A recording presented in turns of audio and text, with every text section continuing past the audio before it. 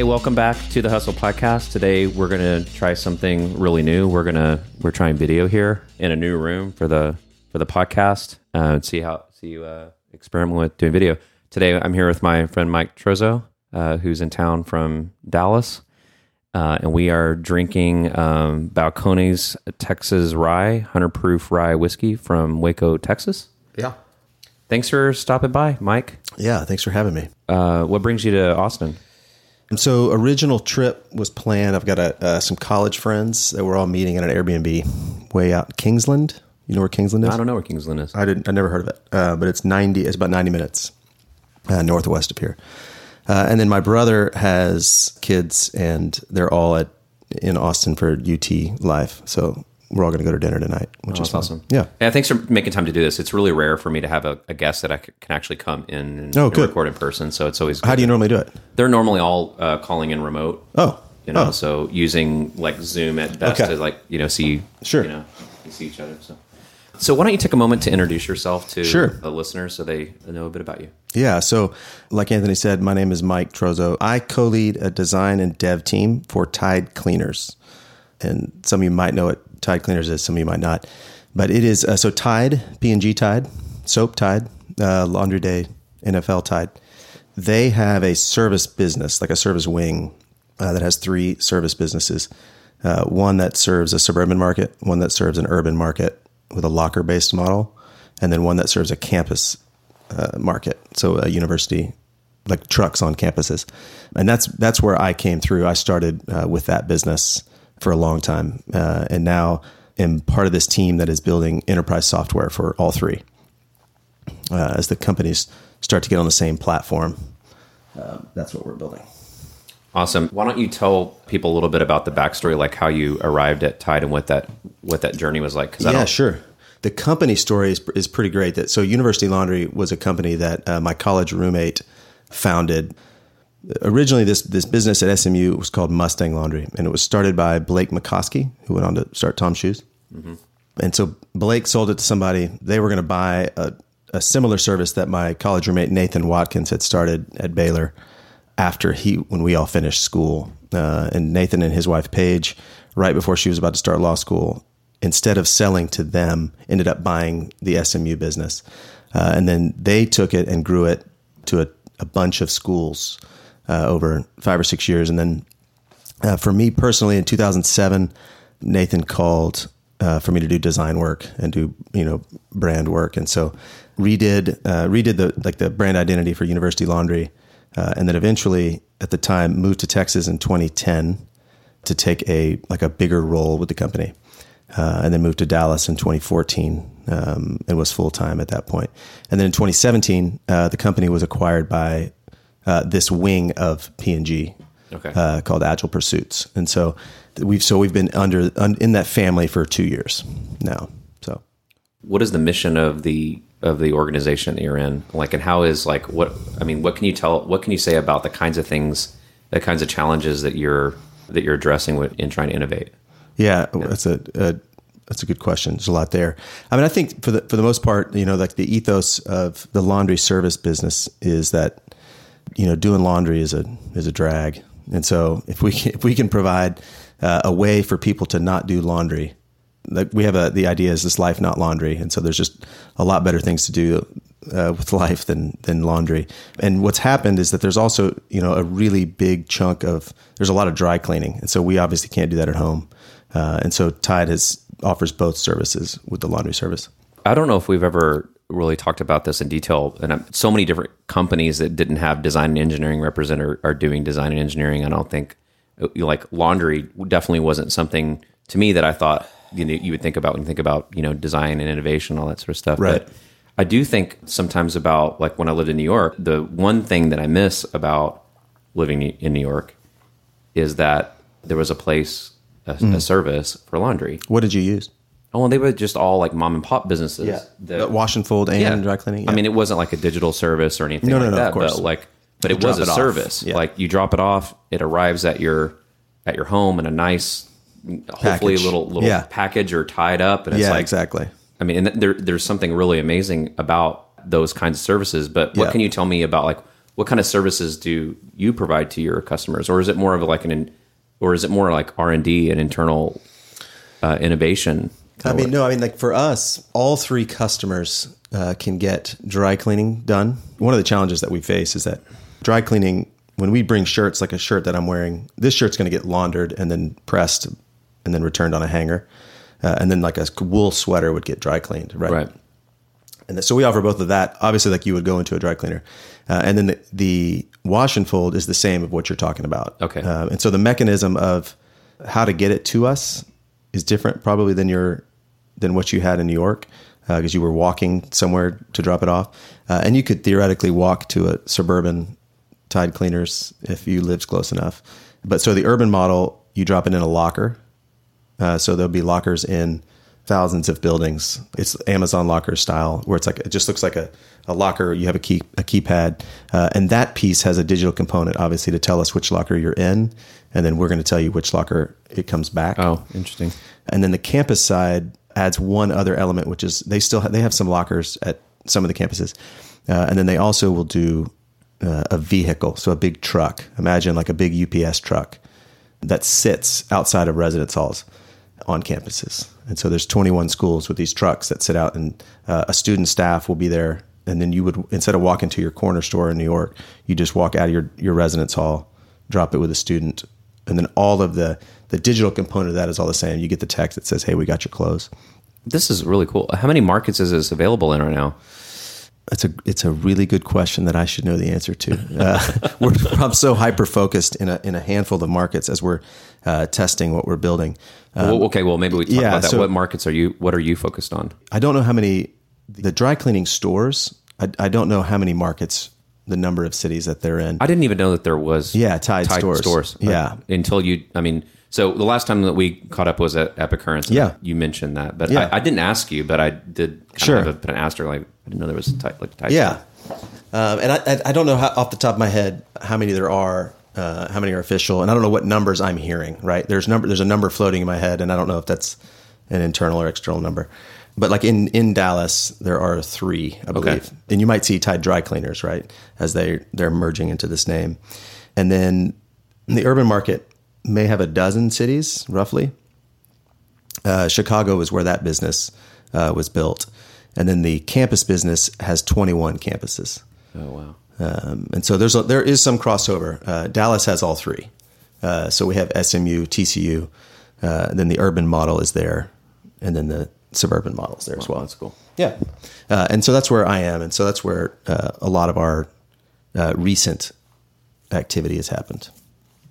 You're leading a design and engineering team.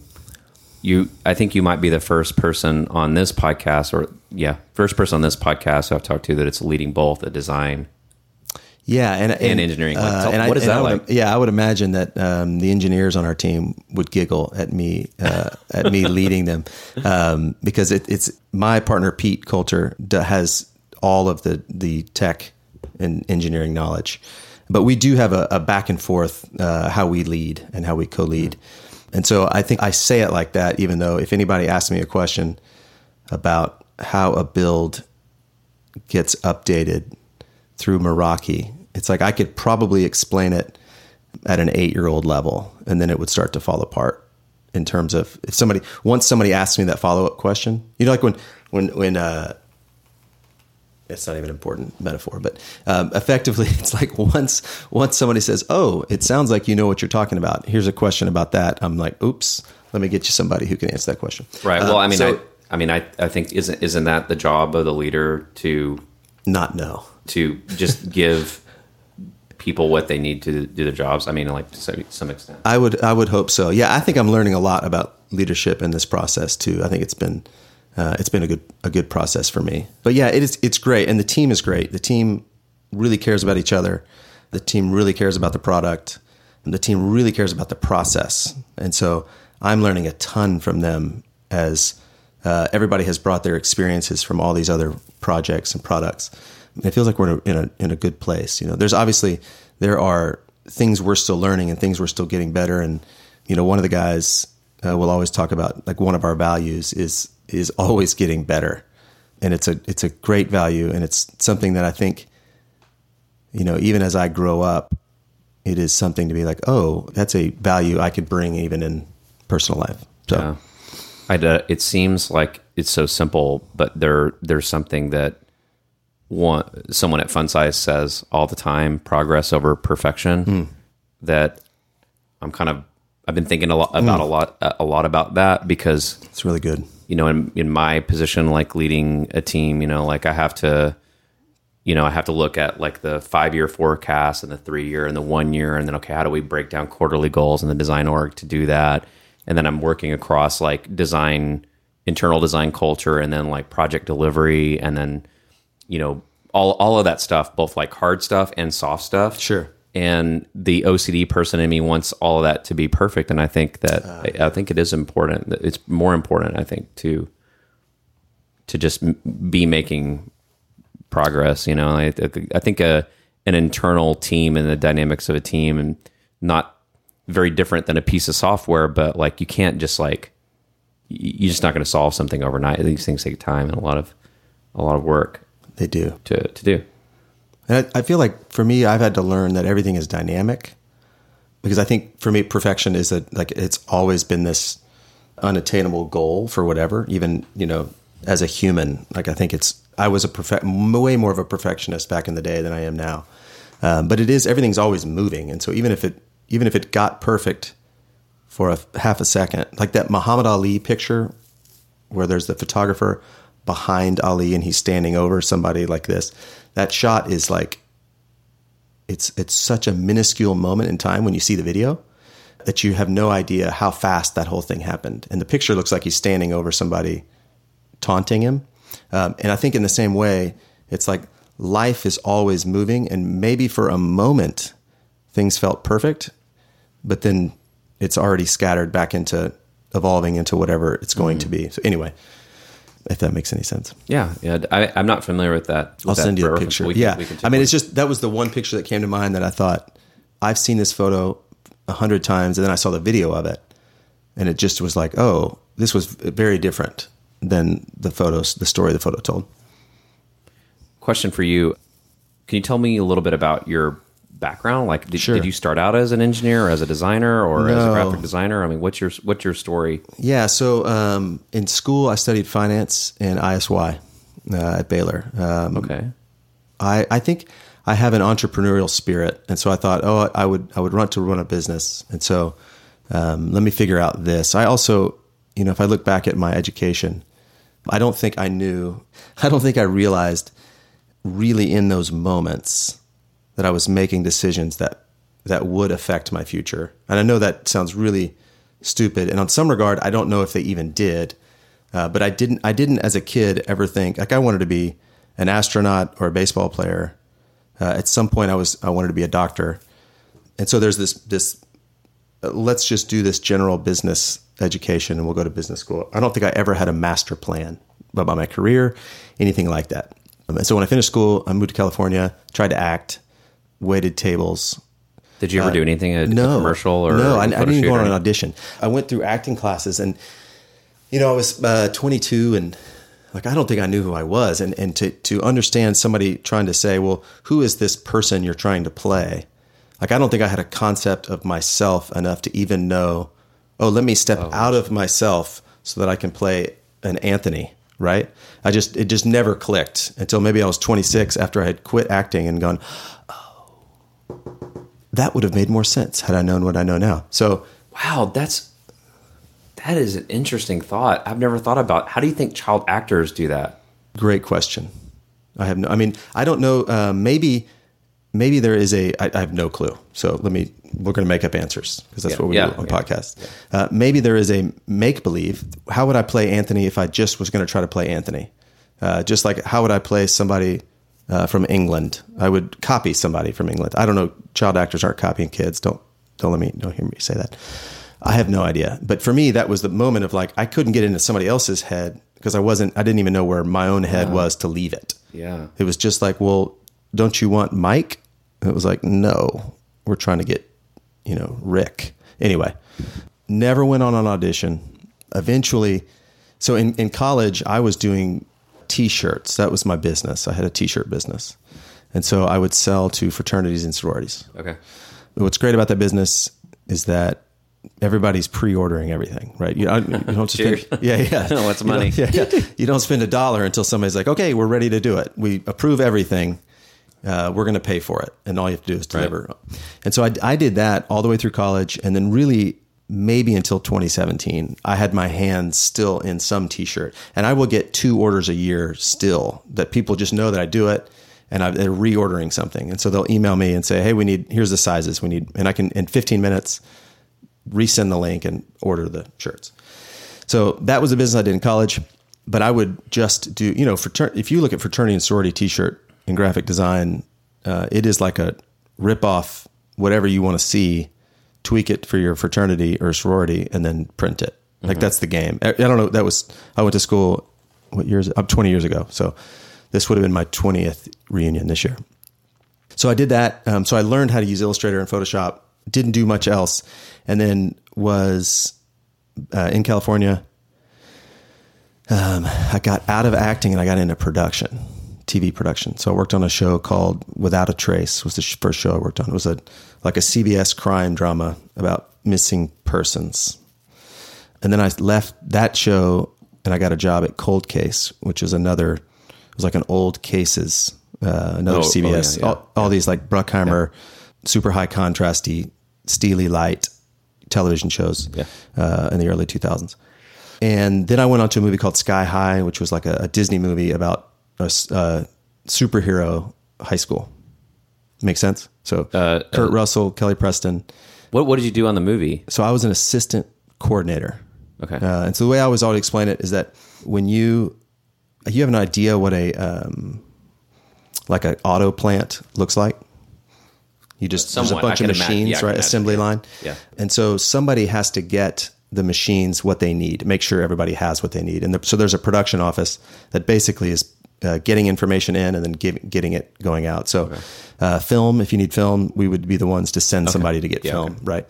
So I did that. And then one of my big jobs was to do air conditioning for this big gym set. I remember being up there on a Saturday all day trying to get temporary air conditioning because it was too hot for the actors. It's so random. I mean, it's so random. Yeah. Dude, I gotta stop you for a minute and ask you a question because it's kind of related. Sure. Well, I didn't know that there would be this relation, but okay. So you were studying finance. Yeah. And one of the things that we were talking about when we were planning the show is like, how can design impact a P&L? Yeah. Many designers that I know don't think about that. Yeah. Like how they're, the nuances of like their cost and profit or understand these things. Yeah. Or, and I think that even some businesses like in emerging markets don't quite yet understand that design can actually, that design equals profit. Happy users, customers, dollar signs and all that. Sure. Like when we were planning this show, and that was a thing that you said you want to talk about, like what's behind that? What can you tell me about how you think design can impact a company's profit and loss? I think that's what if you say, hey, let's ask Anthony a question. I think that's what I am trying to figure out how to put into words. Yeah. I have a bunch of random thoughts about it from brand design impacting a P&L to feature design. Right. Okay. And I think maybe even the feature design is easier to calculate. What's tricky is that, we can find comps for adding a drive-through to a restaurant. You have a coffee shop or a burger joint, and you can say, okay, well, when people add a drive-through, it's going to add 18% revenue. I have no idea if that number is right, but whatever that number is, right? Yeah. You could find it. You could go to a business board and say, hey, we're thinking about putting a drive-through in. What do people normally see? What it's not going to do, it may not double your business, right? I don't know. It could. There'd probably be more drive-throughs if it did. So at some point, what we don't have is a comp for what happens when this button is easier to read. Right. And that's the thing that I think that we as designers, the more we get to the table talking about business, right? And so we all want to be at this table. And this table, this is what the table talks about. Like the table is talking about profit and loss statements. Yep. That's it. So not that's it, right? There's obviously some... Well, I mean, it's not it. Like I'm at those... I run my business. We talk about that, and it's not just about making money. It's about, well, what is what are the benefits of that, right? Like everything will come back when through you have that. cash in the bank. Yeah. Then you have opportunities to take risks, Yes. or try new things, hire whatever, right? All But of the above. You get no opportunities if you're in the red. Yes, exactly. Yeah, exactly. And so for me, as we brainstorm ideas and we brainstorm marketing ideas, some of these things I don't have any comps for. I don't have any comps for taking friction out of a process. I don't have a comp for rebrand, and maybe they're phantom and they're all going to be all over the place because they're. Man, I read a really interesting article about that. That's kind of related to the impact of design, specifically branding and packaging, on Texas beer. Interesting. So it's, I haven't seen it. There was a few different people that were interviewed in this, but Christian Helm Studio was like one of the primary things because he's worked on many different breweries like Independence and Austin Beer Works, and he's not just Austin but Texas beers. You'd have to look it up, but their Independence I think was an interesting case study because Independence is one of Texas, one of Austin's like oldest craft beer makers, and they make really good beer. But when they rebranded, their revenues just spiked tremendously, and they haven't gone down. They just keep going up and up and up. Fascinating. And so like they're like through user research and a few things like that, I think they had like uncovered that like people started to make a connection between, well, is the product as stale as the branding looks? Right. I thought that was pretty interesting. Yeah. I'm used to thinking about things in terms of digital product, but yep. I don't have a branding background, but I just read that like 24 hours ago or 48 hours ago. So I thought that was it's fascinating. Really interesting. Where are you from originally? Houston. Okay. I'm from Texas too. I spent some time outside of Texas, and when I came back, one of the things that I saw was that like regional startups weren't really using design to their full advantage here. Yeah, in this region. Yeah, I still think they're getting better, right? They're startups, growth stage startups are. Give me some regional startups just so that I can get an idea of what that even means. Oh, I guess I just mean like startups that are born and grown locally. Okay. Yeah, like this Texas area, not in the Bay Area, not in the East Coast. Just got it.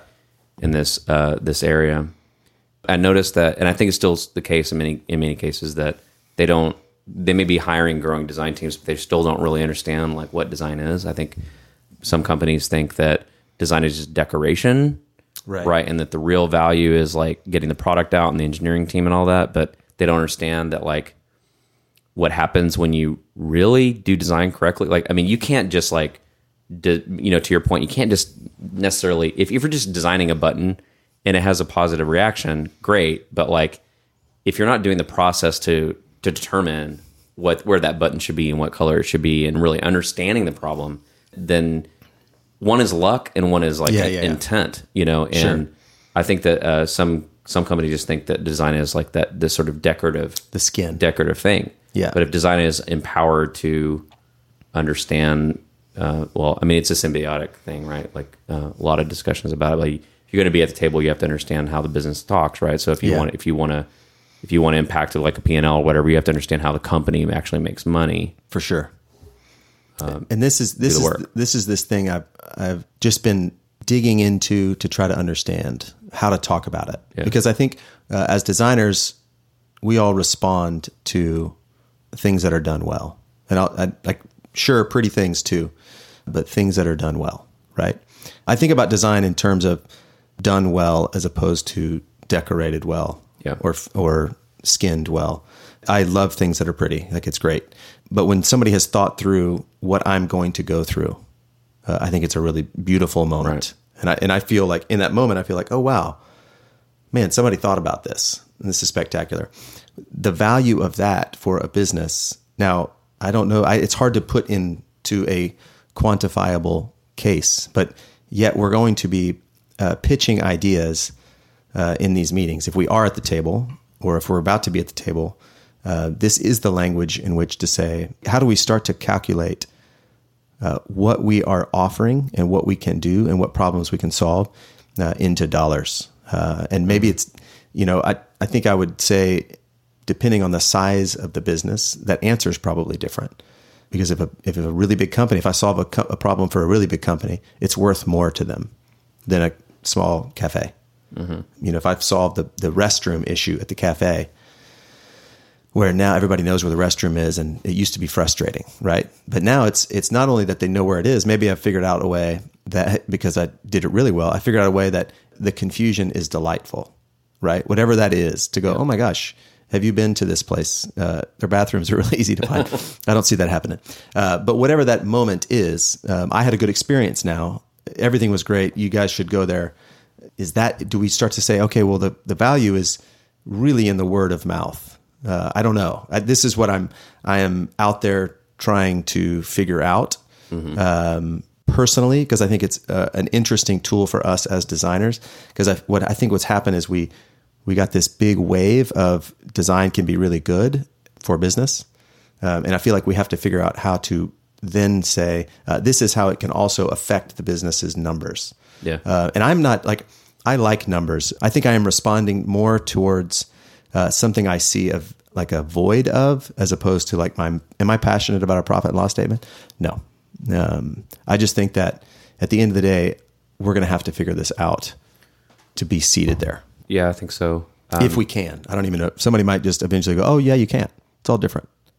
On a lot of different It's spectrums, spiritual. I think too, like, I think, if, it's design, like design has to speak the language of business, of course, and the business needs to learn to, speak the language of design, and businesses are starting to reach out and all that. And then there's the things that you need to do, like as a designer, to like understand the user, the customer. Sorry, I don't like the word user, like the customers, and Sure. what's going to translate to retention and dollars. But then there is another way I think that like design can impact the P&L, and that's like, well, how responsible is, like, how is the design operation or engineering operation set up, and is it a responsible spend of money? Right. I mean, I'm not trying to like, poke at any companies, but I mean, you hear about stories like Uber, for example, having a 40 or 50 or $60 billion quarterly loss. I think it was a $5 billion quarterly loss. $5 billion. Okay. But it was $1 billion. It was $5 billion. It was $5 billion. Okay. It was not $1 billion. It was $5. Okay. So $5 billion. Like, I mean, of course, like design and engineering can't account for a majority of that, but like there are parts of that. Sure. Like, I mean, where the talent is, how much they cost, how big the team is. Do you have the right people, the right operation? Is it overstaffed, understaffed? Like, Yeah. Is there an efficiency yeah. part of this? And I have no idea. I'd imagine they were, I guess, would it be a design efficiency thing, or would it even be like a marketing efficiency? Well, here's what I mean. Like, I'm kind of a dumbass. I'm learning about. Cheers to that. Cheers. Cheers to being a dumbass. We're on camera. Dumbasses. The dumbasses. Yeah.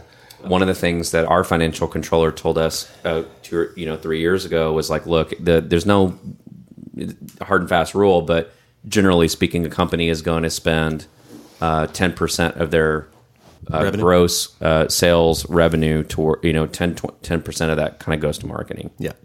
All right. So Which I mean is maybe double a restaurant. right. So like like out of 5 billion, like what percent was that?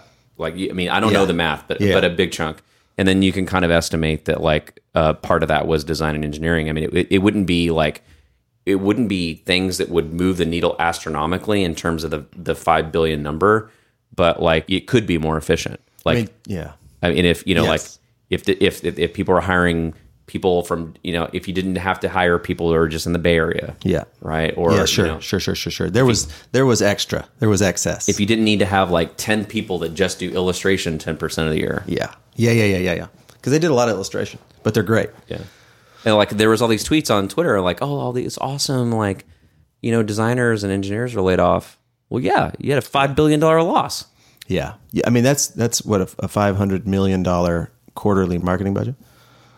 Like that doesn't even really comprehend. Yeah.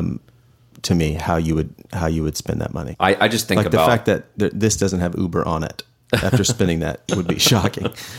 Yeah, I think that like not everyone has that. You sure should have that in job description, but I think that efficiency is like understanding the problem, designing solutions. That whole experience design holistic thing is important because you have to know why. But I think efficiency is also a thing that I've been thinking about. Can you talk a little bit about your process here and how you guys go from let's say a meeting to assigning people to a project, or is that like how we go from like sales discovery to assigning resources? Yeah, let's just take it post-signature.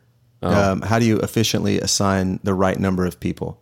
And I don't know exactly. Obviously, your staff is some of the friendliest people I've ever met. Well, the context is we're an agency, so we work in a different way than like an internal team like yours work. But I mean, we have to understand a little bit more about what value will look like and what success will look like before we can have like the proposal part. Sure.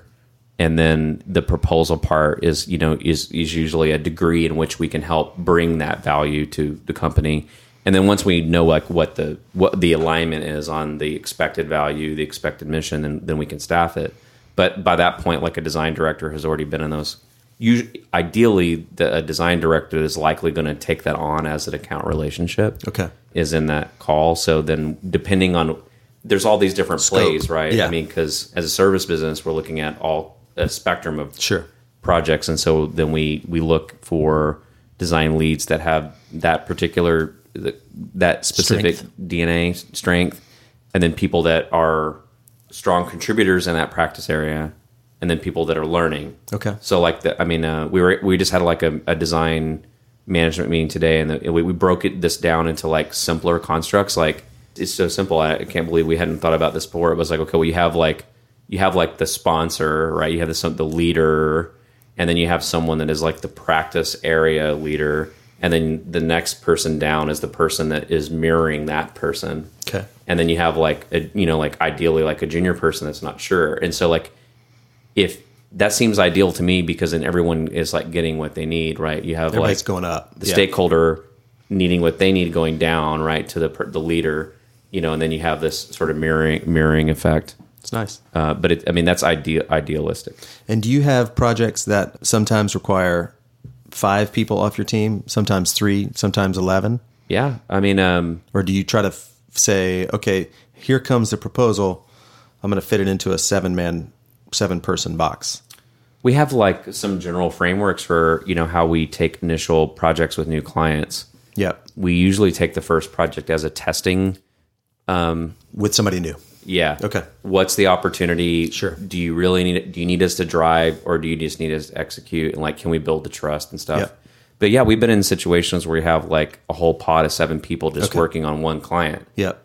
And then we've also have that throttling up and down. So that team might throttle between like 3 and 7 people up and down quarters, depending on like what the customer's like financial needs are. Okay. So like understanding their budget for the year. Yep. Breaking that down into quarters and like making the team adjust, because we're usually kind of we're either helping people augment their team while they're growing and scaling, or we're doing a project. So those are very different. But yeah, it makes sense. Yeah. Does your team work on more than one thing at a time?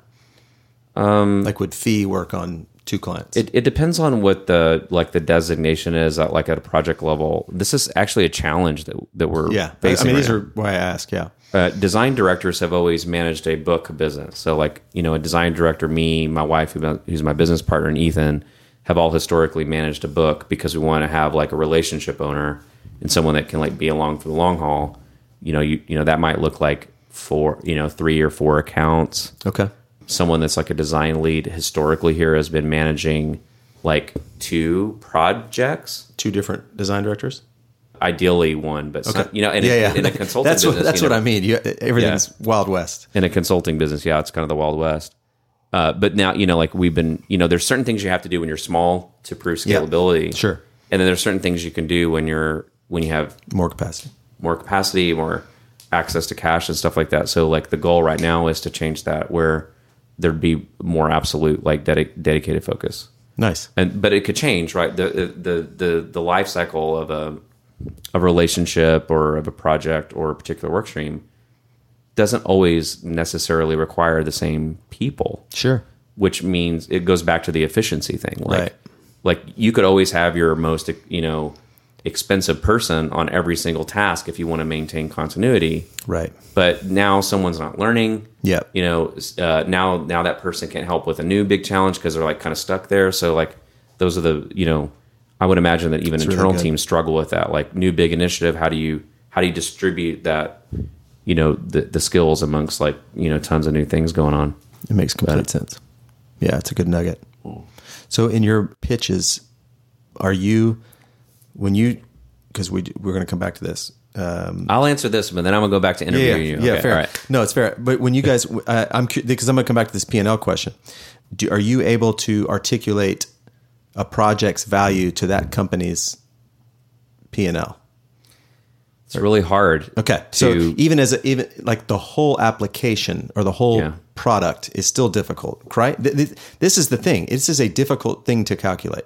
From where we sit, being like an agency, we could help someone calculate like the advantages of working with an external team as opposed to committing to long-term numbers and what long-term overhead is going to be and stuff like that. And some other advantages like calculating value of like, for example, like one example would be like, let's say, a company like, I don't know, some big fancy Bay Area company.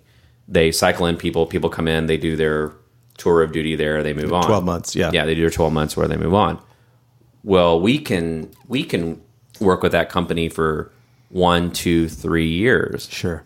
Never lose excitement. Right. Never lose momentum by continuously bringing people in. Right. And there's a value to that. Yeah, it makes complete sense. So like, I mean, people, like we can help people, the clients that we're talking to, help them calculate that the cost benefit analysis of like continue to hire internally versus externally, or ideally, like from our perspective, having a balance, because we think that if you're doing it design at scale, you probably need partners. A little bit of both, yeah. Yeah. Okay, and that makes sense. And they've made the decision, the marketing or the investment risk is really probably made before they have this conversation with you. In some regard. Yeah, I think so. And I mean, just an industry trend that I'm seeing, just that I think is kind of worth sharing with listeners is that I've always had this prediction that like every 7 years, there's this kind of up and down thing that happens.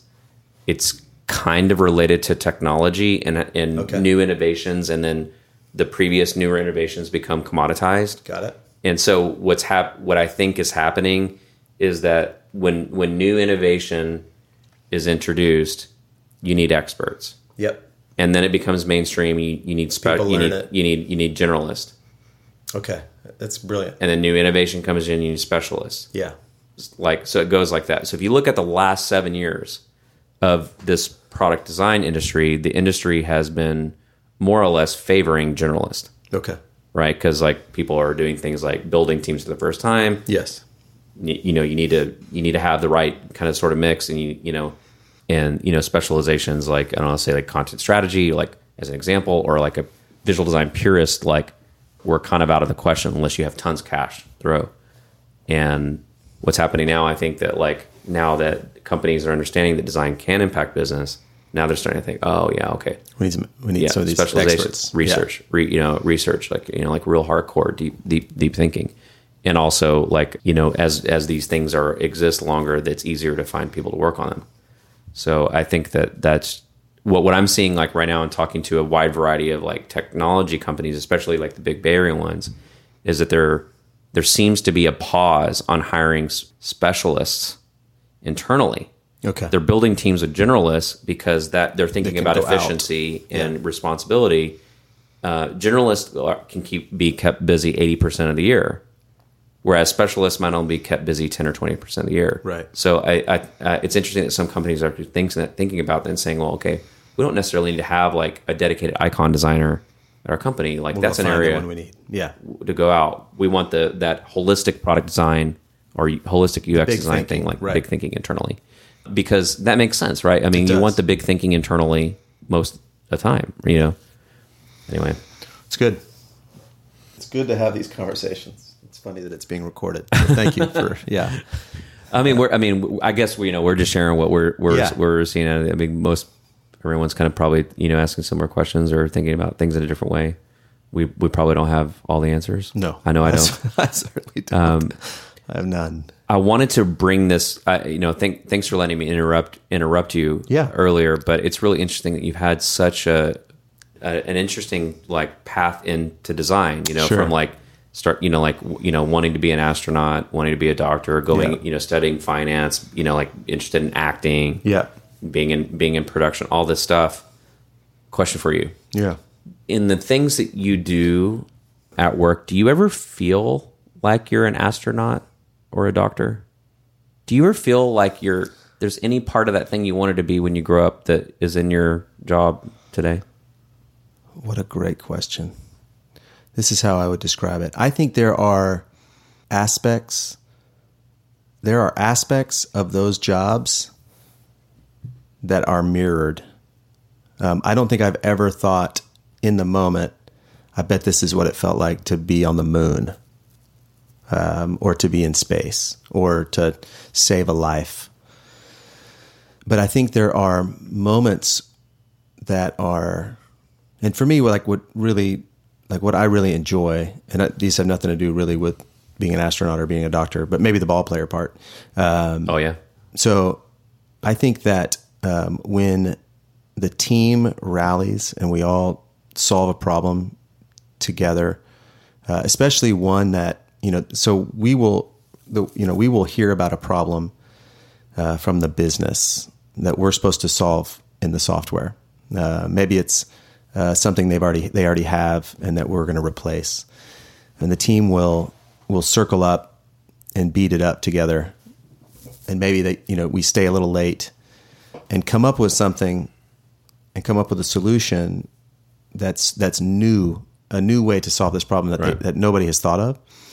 And in those moments, you're the spaceman exploring. Yeah, like whatever it is, it's like the resolution of these childhood dreams. Yeah. But it doesn't necessarily, I don't necessarily go, this is what it would have been like to win the World Series. I asked that question because I was just talking with my leadership coach last week, because she was in town from Oakland conducting she does this training thing called So Now You're a Manager. Okay. Wait, this is somebody you meet with on the regular who lives in Oakland? Yeah, I have like a coach that I meet with like once a week. Brilliant. She has a really interesting back. She's not a designer, but like she focuses on design leaders. That's awesome. And over happy hour, she was telling me that like she's found that that's an interesting question to ask people, like for coaches to ask the people they're mentoring, but also like a good question for like a design leader to ask their designers, because I don't remember the whole ins and outs of it, but she was saying like you can if you kind of get an idea by asking like that question, you can kind of get an idea of like some of the things that like people valued when they were young. Yeah. And even though they're far different, like, exploring the moon, way different than like, exploring new technology, but there might indicate some level of like how people think and feel about things. Yeah. I thought it was pretty interesting. That's a great question. I want to talk about, I actually think that even the question will change the way I view my job in a weird way. Because I think now I can go back and start to look through it through that lens. Because I don't think I've ever thought of it in that way. It's like you have made a connection in my brain that I can now go look for. Does that make sense? Yeah. I mean, it's pretty special. The question is whether it's, like how real, like there's some things there, but yeah, I thought it was really interesting. Yeah. It's a tactic that I'm going to start using in the coaching that I do with the people on my team. Okay. I don't know. It's good. It's good. Yeah. So let's talk about values a little bit. Yeah. How do your values influence your leadership? Yeah, this is a question I actually wanted to ask you. I think that articulating my values has been actually more difficult than I thought previously. I don't think I know I have them. Are you talking about personal values or organizational values? No, probably personal values. I think I can look at my life and say, oh, I definitely have values. And somebody goes, oh, well, cool. Hit me with the top 3. I like candy. I mean, legit. It's hard for me to articulate and own them. And so I've been in the process of trying to do that. And then I can almost say, well, how do I approach a team member that needs something in their personal life that will hold up an amount of work that the team is counting on? What is more important? To me, the personal life. So in that moment, I can see, okay, well, the human experience for that person is more important than our team goals. Right. That's a value I'm not sure I knew I had until I stopped and said, well, what are my values? And so I'm in the process of doing this. I was curious, for you, if you've done this before, you seem like someone who, when I read about things you do, or, and I watch the video at Epicurrents, you value your team. You value your team like a family. Caring for people is a very high value for you. And I was just curious to talk through that for you. How have you gotten here? Can you articulate it? Is it something you just do? That make sense? Yeah, I guess the context is that I've been in this business for a very long time. My first job being a designer was in 1999. Okay. So that's 20 years. Yeah. And I've worked at a lot of different places, and enough to know like what I think, like to pick up the things that I think are right or wrong or whatever. From experience. Yeah. Like watching other leaders, Okay. like interacting with like so many, like I've been able to mix and match that. So I think like when Natalie and I started this company, we may not have known how to like really do this at scale, but we knew enough to know that like, okay, look, people are going to have options when they come to us. So like the very first thing that we have to be great at probably ought to be like our culture and value system. And we probably need to rank that higher than like actual output that we're doing. Cause we have to have people to do, to do this. So I think that like there's like how I think about things like at work and at home they're almost different, or maybe not different, but not enough similar priority. Like, okay. I could put everyone at work over, business related stuff, people over money and stuff like that. But I also kind of put the company over me, over personal things more than maybe I should. And that's now starting to be a non-negotiable thing now that I have like a baby and all that. So I'm trying to learn how to balance that. But I think like, so I'm not as good as at like living up to my own values on a personal level as I maybe am like work. Cause I think most of like I've been in the design business for 20 years. I'm 41 years old. So half of my life has been doing this. Yeah. It that defines me, I think, kind of more than anything. Sure. But I think that like you have to like really just live up to them. Like, I mean, because people are going, people can sniff that out. Like people can sniff out like a value really quickly, right? Like, I mean, if you're telling your wife like, yeah, I value like this is our family time, and you abuse that, like obviously you don't really value that, right? So if you tell like, if you have a company or a team value and you're like, well, this is a value, and like you don't hold people accountable to that, then it's not really something that people should care about. So I think like it's in a poster. The biggest thing for me is learning how to act and exercise on that swiftly. Like when someone like is upholding a value or bringing that up, like making sure that people are aware of that. If someone is not, then pushing back or parting ways with that person fast. Yeah. I don't think that like, and it's different. I guess it's different when you own a business and when you work at a company, because like when you work at a company, you don't have really any control. Like, yeah, I mean, I think depending on the company, I feel like one of the great things about being a part of this is, for the most part, we have a lot of autonomy on how we manage. So how like how we are. Yeah. Okay. Yeah, that makes sense. And so that does feel like we're in a good space that way. I think the problem with my values and how it influences my leadership is sometimes I wonder if they're actually appropriate. Like I feel like it's pretty important to be pretty transparent and straight with people. Like just be really honest, and about work or about anything. Life. Yeah. Okay. So like sometimes like when, now that that made sense when we were 4 people, 8 people, 12 people. Yeah. Like now that this, even we're a small company, yeah, sure, 25 people, but like that's amazing. By the way, if you try to work, sometimes that can actually work against you, right? Yeah. Because transparency might mean like, it could mean something like, hey guys, like I know I'm your boss, but I don't really know what I'm doing. I'm trying the best I can. I'm about to make a decision without the information. Yeah. Can we work on this together? Which is like where, or it can be seen as a sign of like not knowing what you're doing. Yeah. Or like not being able to make a decision. So I would imagine I fear that sometimes. Yeah. And I would imagine, I mean, you in our interactions, you've always been very genuine. If somebody wants to work at a place, that somebody will always protect the veneer of success, they'll go find a job where that happens. Yeah. I mean, I say that to encourage you, at least in your letting people see you. I don't know, because I think I believe in the same thing. Yeah, the position that we're at, like as a service agency, as an agency, is difficult because, especially with the growth in Texas, right? Like the growth in Texas over the last year, boom. Last 2 years, boom. Last 3 years, boom. Like the last 3 years have been boom, boom, boom.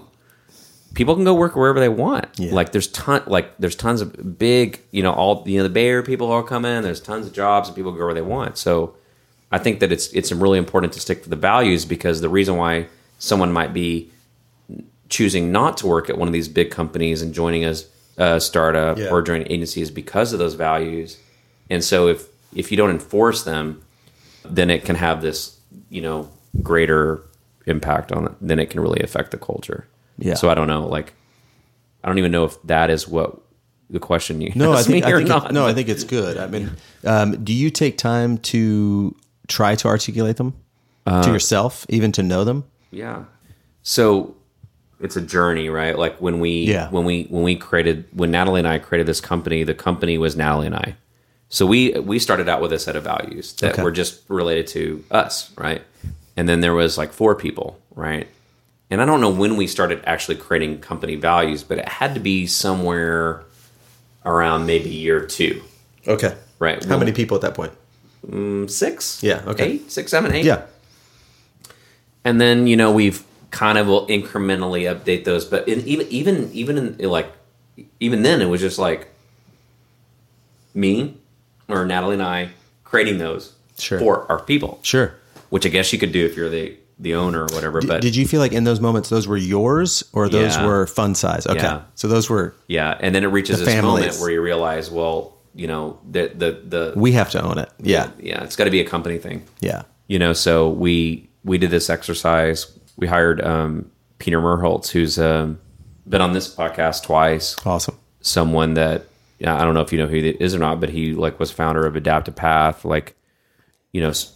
I don't think, really important for people even having the idea of user experience being one thing. And we brought him in and he did this exercise with us where we were, and it was just it was just a leadership team, but seeing these new values emerge were really interesting.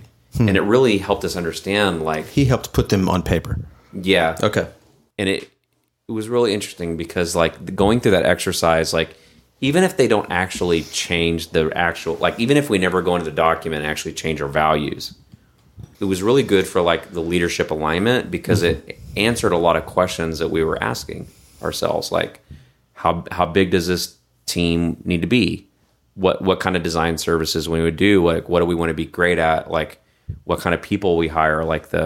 Things that came out of this were embrace misfits, right? And stuff like that, right? It wasn't about transparency and communication. It was these other more ethos. Things. Yeah, exactly. It was really cool to do that. It's cool. Yeah, this is just starting to do its thing a little bit.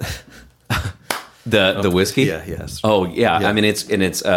I forgot to tell you that it's 100 proof and extremely strong. It's very strong. Very strong. But it's good. I'm a major lightweight, so it's no surprise. And I had a light lunch. So yeah, it's good. Feels good. Well, at least you picked a good, and you went to school in Waco. Yeah, I went to school in Waco, and then I was there from 2010 to 2014 when Balcones was under the bridge before they moved into their new digs. So I want to, what I was thinking would be cool would be to get a group, just a few people from Austin and a few people from Dallas, and go to Waco and go to the Balcones distillery. Yeah, we should do that. And count me in. Go drink some whiskey. We can do the whole and then thing. Just I don't know what there is to do in Waco at night, but there's a lot. We can call Corey over at Milo, and he can cook dinner. He's got a great shop there, great restaurant. That'd be fun. Yeah, we should do that. I have a handful of Waco friends. I have a lot of Waco friends, so that'd be fun. We definitely need to do that. So as soon as we're done here, let's plan that. That's an easy one. I got a couple of questions for you. And thanks for asking me questions. Like not many people do that. Yeah. Thank you. Yeah. What's the biggest challenge that you're facing right now? I guess since this is a design podcast, maybe you can frame it in like the most challenging thing related to design.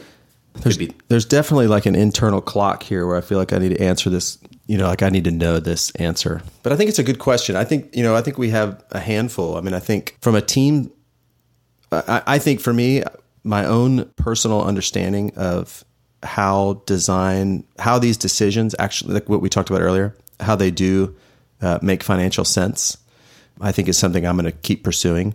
I think as a team, as we are a team, I think we're about 16 people.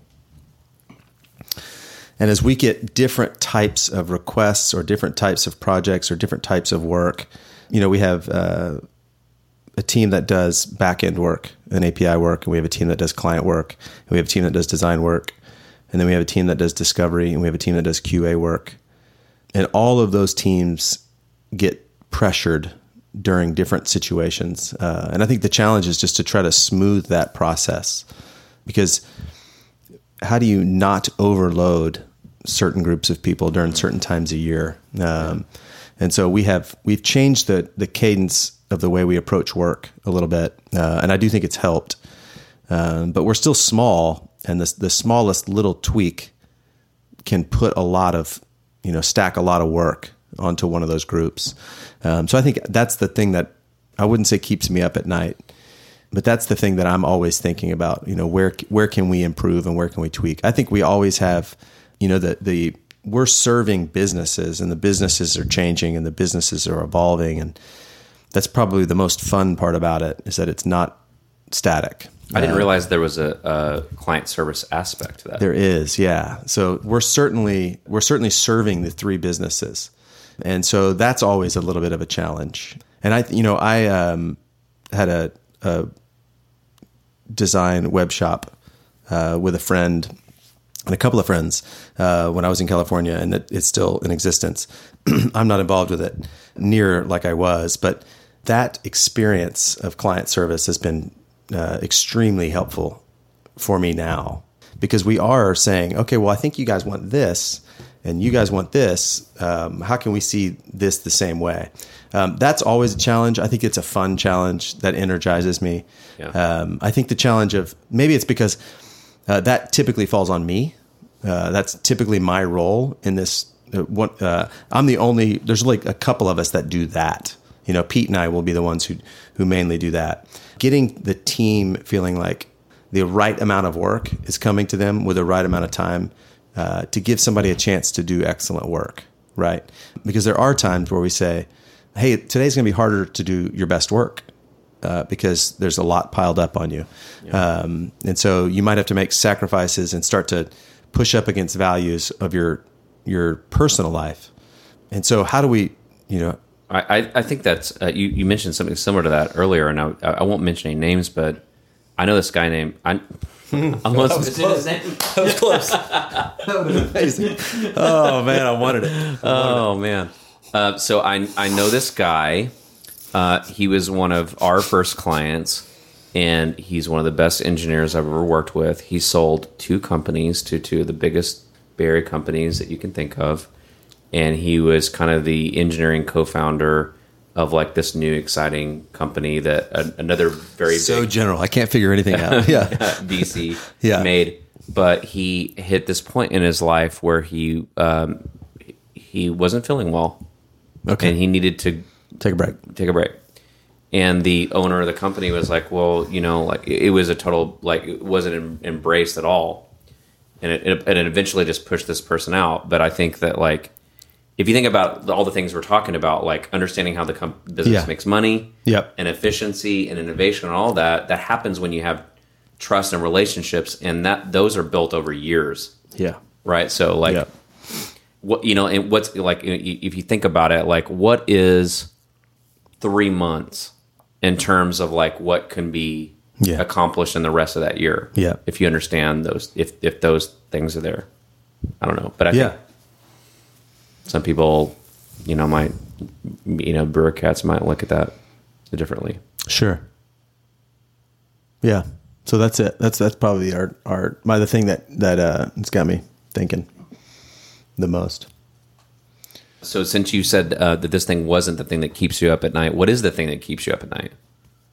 No, that's a good question. I don't know, man. I don't know if I can even answer that publicly. I think that I am always trying to find peace. So, but I'm an overthinker and an overanalyzer.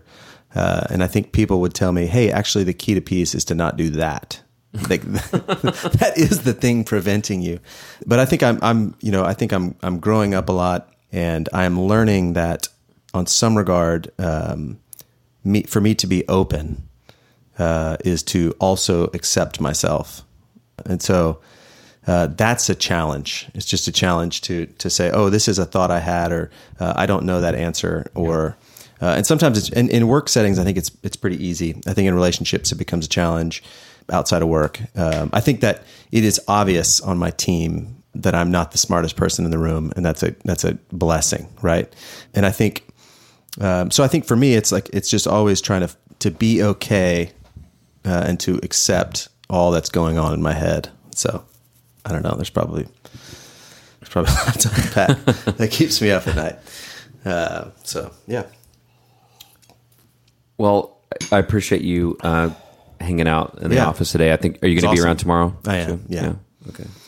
I know you have you got a dinner to get going too, so I'll let you go. But why don't you let people know how they can connect with you? Oh, sure. Yeah. I guess like Instagram and Twitter is probably the best thing. Is that how people answer this? This is what I would say. My Instagram and Twitter, both Mtrozzo, Mtrozzo. Also, if you're in the DFW area, you should download this app called Tide Cleaners DFW and try it out. You can email me at mike@universitylaundry.com. And you can tell us, like I said to Anthony, we do want feedback and we always want to get better. So if you want to check it out and download the app, I'd love your feedback. I'd love to say, hey, this was confusing or this was easy. And you can tell me all the bad things. I feel secure that I can hear it. So, yeah. Thanks for making time. And thanks for, this was awesome. Thanks for having me. Thanks for being willing to talk openly. And yeah, of course. It's been a pleasure to hang out. You too. Looking forward to hanging out with you tomorrow and maybe hopefully Sunday. Yeah, that'd be awesome. Thanks everyone for tuning in. Talk to you soon. Yeah, thanks.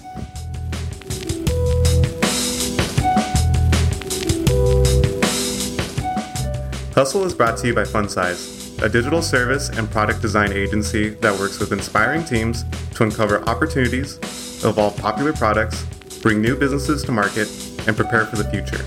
Learn more at funsize.co. I'm Esteban Marquez, a product designer at FunSize. We'll catch you next time.